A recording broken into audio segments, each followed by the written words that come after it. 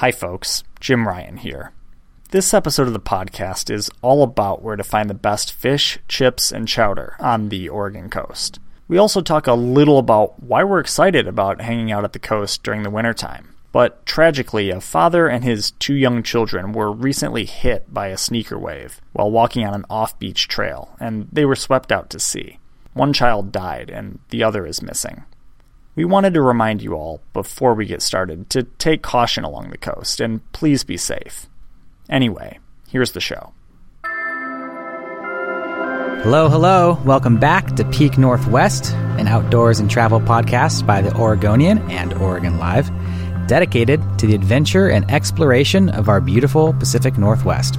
I'm Jamie Hale. And I'm Jim Ryan, and together we're taking you, dear listener, to some of the most beautiful and interesting destinations in our region, discussing where to go, what to do, and places to see. And today, Jamie, we're talking about one of your favorite places. And one of the best things to do while you're there. We are devoting this week's episode to sampling the signature cuisine of the Oregon coast, Jamie. Fish, chips, and chowder. That's it. And here to help us out is Michael Russell, the Oregonian and Oregon Live's restaurant reporter and critic. Michael, how you doing? I'm doing great, guys. Good to be here. Yeah, for sure. So before we turn to the food, Jamie, you rave about heading out to the coast in the wintertime. So why should we go there now?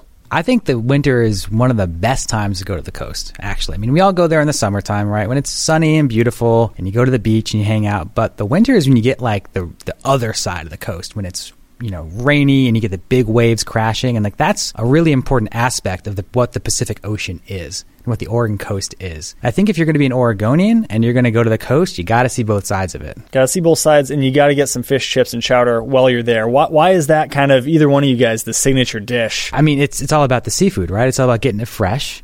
Getting the fish from the ocean, getting the clams up and down the Pacific coast. And Michael, I'm sure you can talk a little bit more about that, where they're sourcing some of this fish from. But I mean, I get my fish and chips and chowder at the coast because we're at the coast. That's where you want to get the freshest stuff. That's a really good point. I mean, when I think fish and chips, my mind first goes to the UK. And fish and chips are pretty widely thought of as the national dish of Great Britain, of England, Scotland, Ireland, and Wales. When I think of the Oregon coast and the culinary influences there, I think more about the Scandinavian influences. I actually called up Alex Jackson, who's the chef at this Icelandic restaurant in Portland, and I said, what are the fish and chips of Scandinavia? What do they eat? And he said he'd get back to me. So I don't have any great intel for you guys. But should we dive right into the history of the dish a little bit? Because I'm ready to go there. I'm ready to go there. Yeah, before we hop into where to go, I think we should explain why we should do it. So the connection between the UK and the Oregon coast is still a little tenuous to me. Maybe you guys can fill in that gap for me. But in the UK, fried fish come from Sephardic Jews who were pushed out of Spain in the 15th century. They moved to Britain and were selling fried fish on the street, including in like a box with a leather strap around their shoulders, walking around selling just the fried fish, not the chips yet. And that dish didn't really get paired with chips until the 20th century. When the two came together, the dish exploded in popularity. And at the peak, there were 35,000 chippies, or fish and chip shops, in the UK. My gosh. Now that's down to about 10,000. But people in the UK still eat about 360 million orders of fish and chips a year, which is about 6 orders per man, woman, and child. So even though the dish is down a little bit in popularity, it's still extremely popular.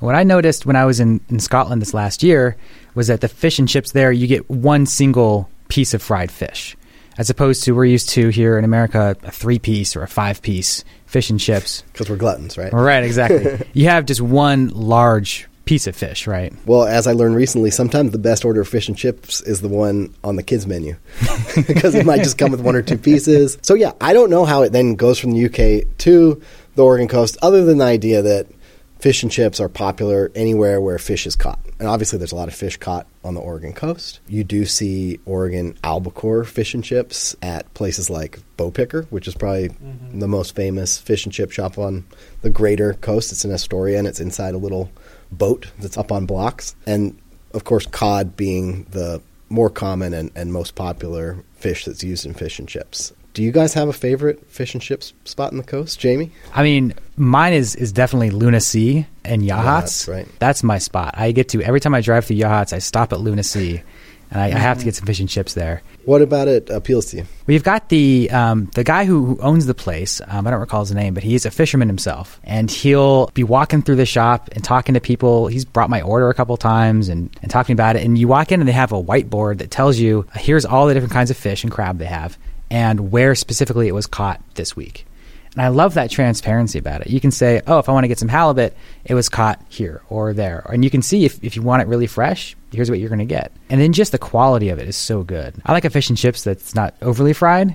Has sort of that lighter batter to it that really lets you taste the actual fish itself. And I got to say, with Luna Sea, the one thing that pushes it over for me, big bottle of tartar sauce on the table. Squeeze bottle. Squeeze bottle of tartar sauce. Not a little cup.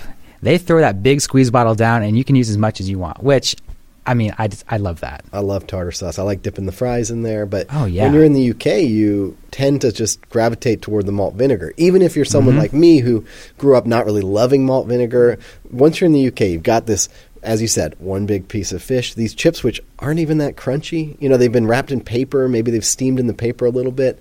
They're almost soggy. And you add a little bit of salt and a little bit of this malt vinegar, and it's crazy. It's like not something I ever ate in the States, but my parents are both from Scotland, so almost every time we go back, one of the nights, the kids and one adult would walk out to the chippy and buy like 6 orders of fish and chips and bring them back for the family to eat. And in that scenario, it's like you don't mind that the chips aren't that crunchy for some reason. You don't mind that the fish isn't particularly crunchy. And then the malt vinegar somehow just like brings it all together in a weird way that, you know, it's just not something I gravitate toward here. Here, I'm a tartar sauce guy, and I like ketchup too. Of course, ketchup is very vinegar-based, so it sort of serves a similar purpose. But Jim, do you have a favorite fish and chip spot on the coast? You know, I was talking before you stepped into the studio here. I was going to say I don't make a good food critic because my criticism is not that deep, right? So food, I'm not going to say it's a utility item for me, but I'm not very critical. So I've had plenty of good fish and chips down the coast. I wouldn't say one stands out well above the rest. You know, unlike you guys, I'm not going out and kind of doing this for work. But, you know, I've recognized the Bow Picker. Every time I've been through there, there's a line, I would say out the door, but down the street. They don't have a door. You know, they don't have a door. They're down the street. You go up to the window. You know, I know some of the breweries have plenty good fish and chips, and we kind of want to get to what some of the better places are to go. So I'll shoot the question kind of right back at you then. Sure.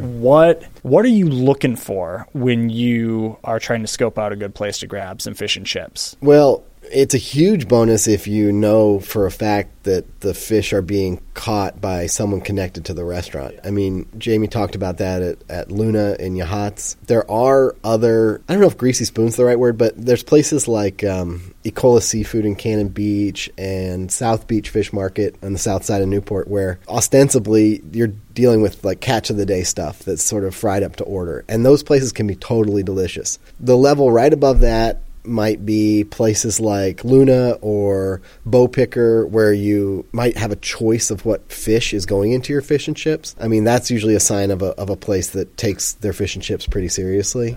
Up in Neatarts, there's a place called, I think, the Schooner. Have you been there? You know, I've been to the Schooner. I did not get the fish and chips. You get the oyster stew? No, I got something. I got like some sort of vegetable Thai bowl for whatever reason, and it was not very classic. good. Classic Neatarts. That is some Oregon Coast signature action right it was there. We love our Thai fusion, actually. Yeah. Okay, back to fish and chips. So, yeah, there's that higher end level. There's also the brew pub fish and chips, which are usually done pretty well. And that's almost its own style, its own category. The best of the best are the places that we've mentioned, Luna, Bow Picker. There's a couple of others, but the idea there is knowing where your fish is being sourced from, offering a variety of fishes, whether it's cod or albacore, and frying it right. You want to see, honestly, you want to see a beer batter. You want it to have a little bit of a sheen on it. You don't want too much batter, but you want enough to know it's there. And then you don't want the fish to be over or underfried. You never really see it underfried, but if it gets overfried, you lose that sort of juicy, fishy, you know, not in a bad way, but that the essence of the fish that really brings everything together. I think the chips themselves, too, are important. I mean, obviously, they play second fiddle to the fish, but that's something I consider when I look at a fish and chip spot. I know South Beach Fish Market, for example, their fries, I think, are some of the best that I've had in a fish and chips. I think they do a beer batter fry, but they make it a point to make good fries. Mm-hmm. Some places have great fish, and it's just like your frozen shoestring fry, which, you know, can be great, but, you know, I want a little bit of something out of the fries. I can live with a bad fry if the fish is great, but I totally hear what you're saying. And it's a funny thing for me because typically in my life, I love a crispy little shoestring fry. That's like my favorite style. I like a nice, surface area crunch, I guess. But with fish and chips, those tend, especially in the UK, but even here in the US, you tend to gravitate toward a thicker cut. Maybe even it goes up to the steak fry level. And the crunch might not always be there. But, sometimes you just overlook it because you're dipping it in tartar sauce or ketchup or whatever, and it still tastes pretty good. What about chowder?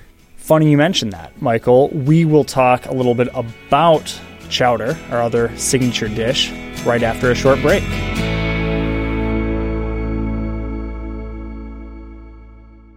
So when the Oregon coast turns cold and gray, Jamie, with rain coming down in sheets, there are a few better ways to warm up than with a bowl of clam chowder.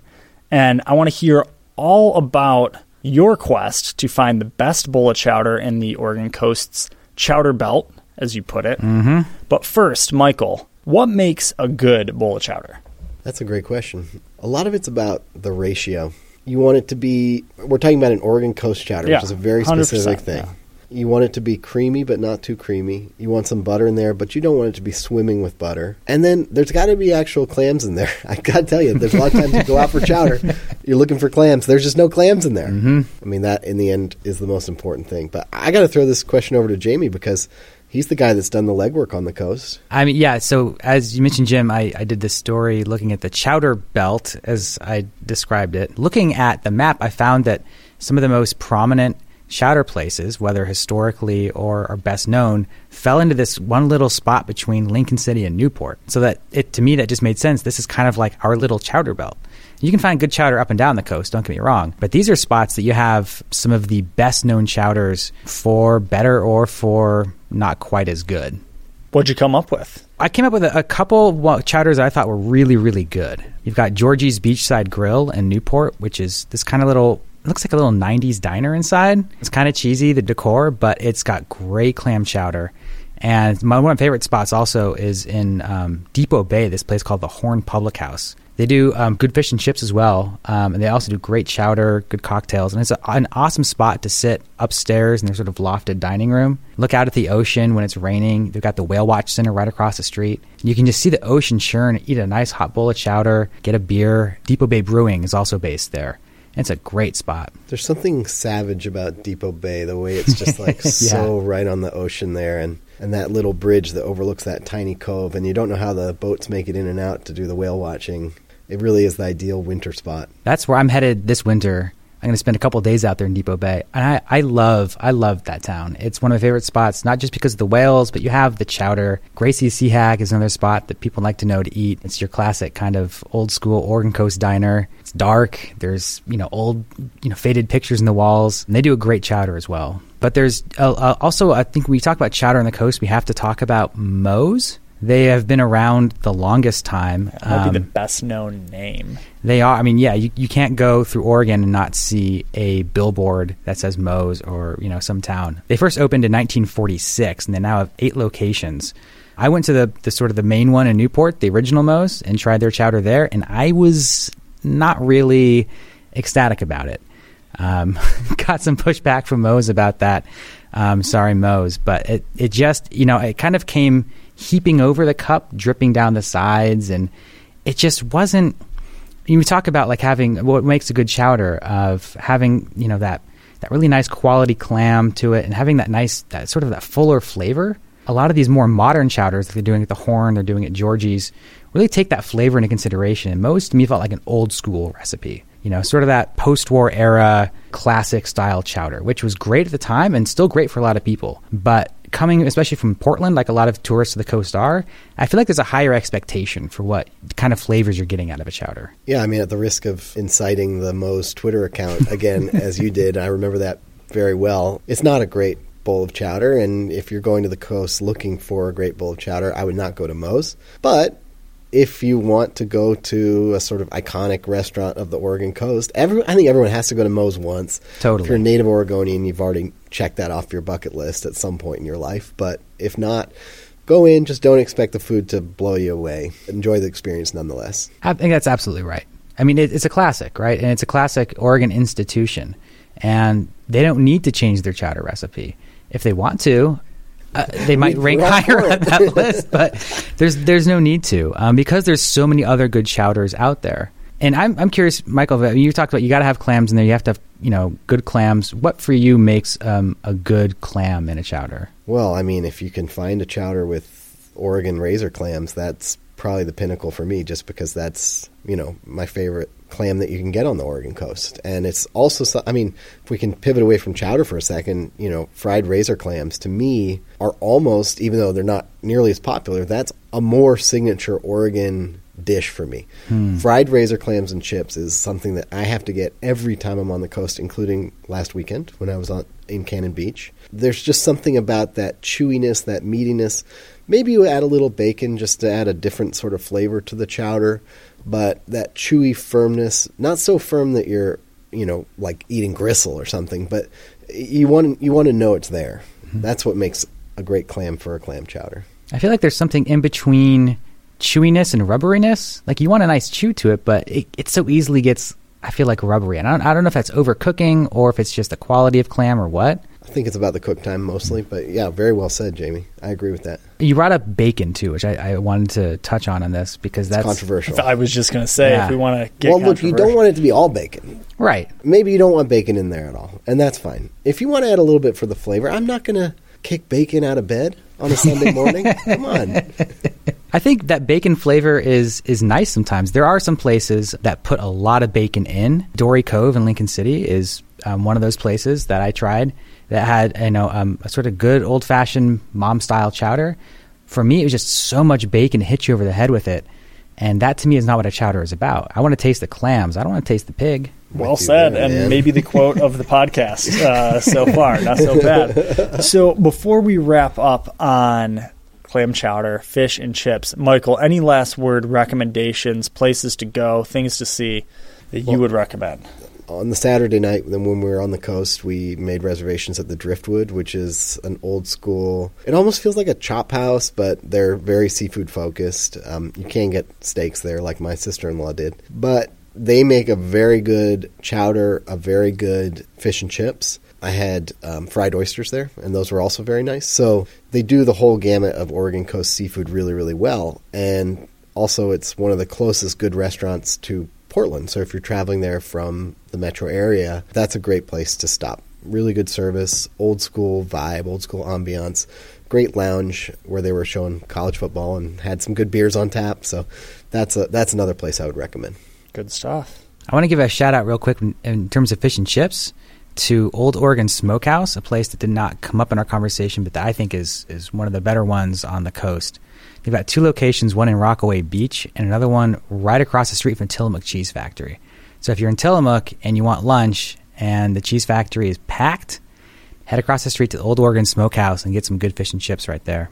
Or chowder, I think, or anything. Can I just plug a few Portland fish and chip places? Because I feel like that this is my domain here. So when I think of fish and chips in Portland, I sort of think our fish and chip belt, if I can steal Jamie's phrase. There we go. Runs sort of north-south around 47th Avenue from the Hawthorne Fish House on Hawthorne up to the Horse Brass, which is the oldest craft beer bar in America.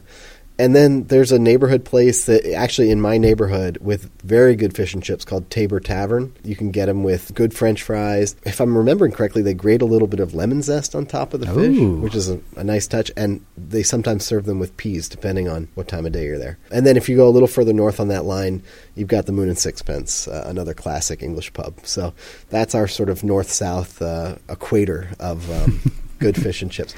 Although the other place to get great fish and chips in Portland are food carts, which probably shouldn't come as a surprise to anybody. There's a place called Tall Boy Fish and Chips, which I love a lot. And the Frying Scotsman, which is now out in Beaverton, is probably the single best fish and chip spot in Oregon, in my opinion. Oh, wow. Yeah. That's a bold proclamation. Got to check it out now. Yes, you do.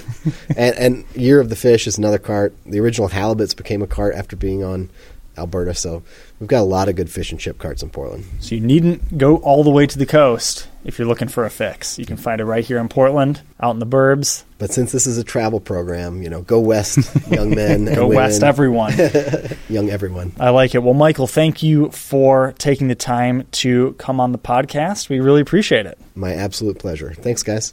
So, Jim, I know that we've been talking a lot about the coast, but I'm sure you've got some more adventures coming up that are in other parts of Oregon. So what's next up for you at the moment? What's up next for me? I mean, you kind of know my drill this time of year. We've gone through it every week. I do. Pretty much every week I like to go ski. Newsflash. What's on the back burner right now, that's still a phrase people say, right? Sure. It's on the back burner right now, is maybe I'm even moving it to the front burner. I don't know. I'm trying to figure out what my big trip of the year should be, right? So I said in an earlier podcast, I'm trying to do kind of one more centerpiece trip each season. And one of those trips will kind of be like the big one.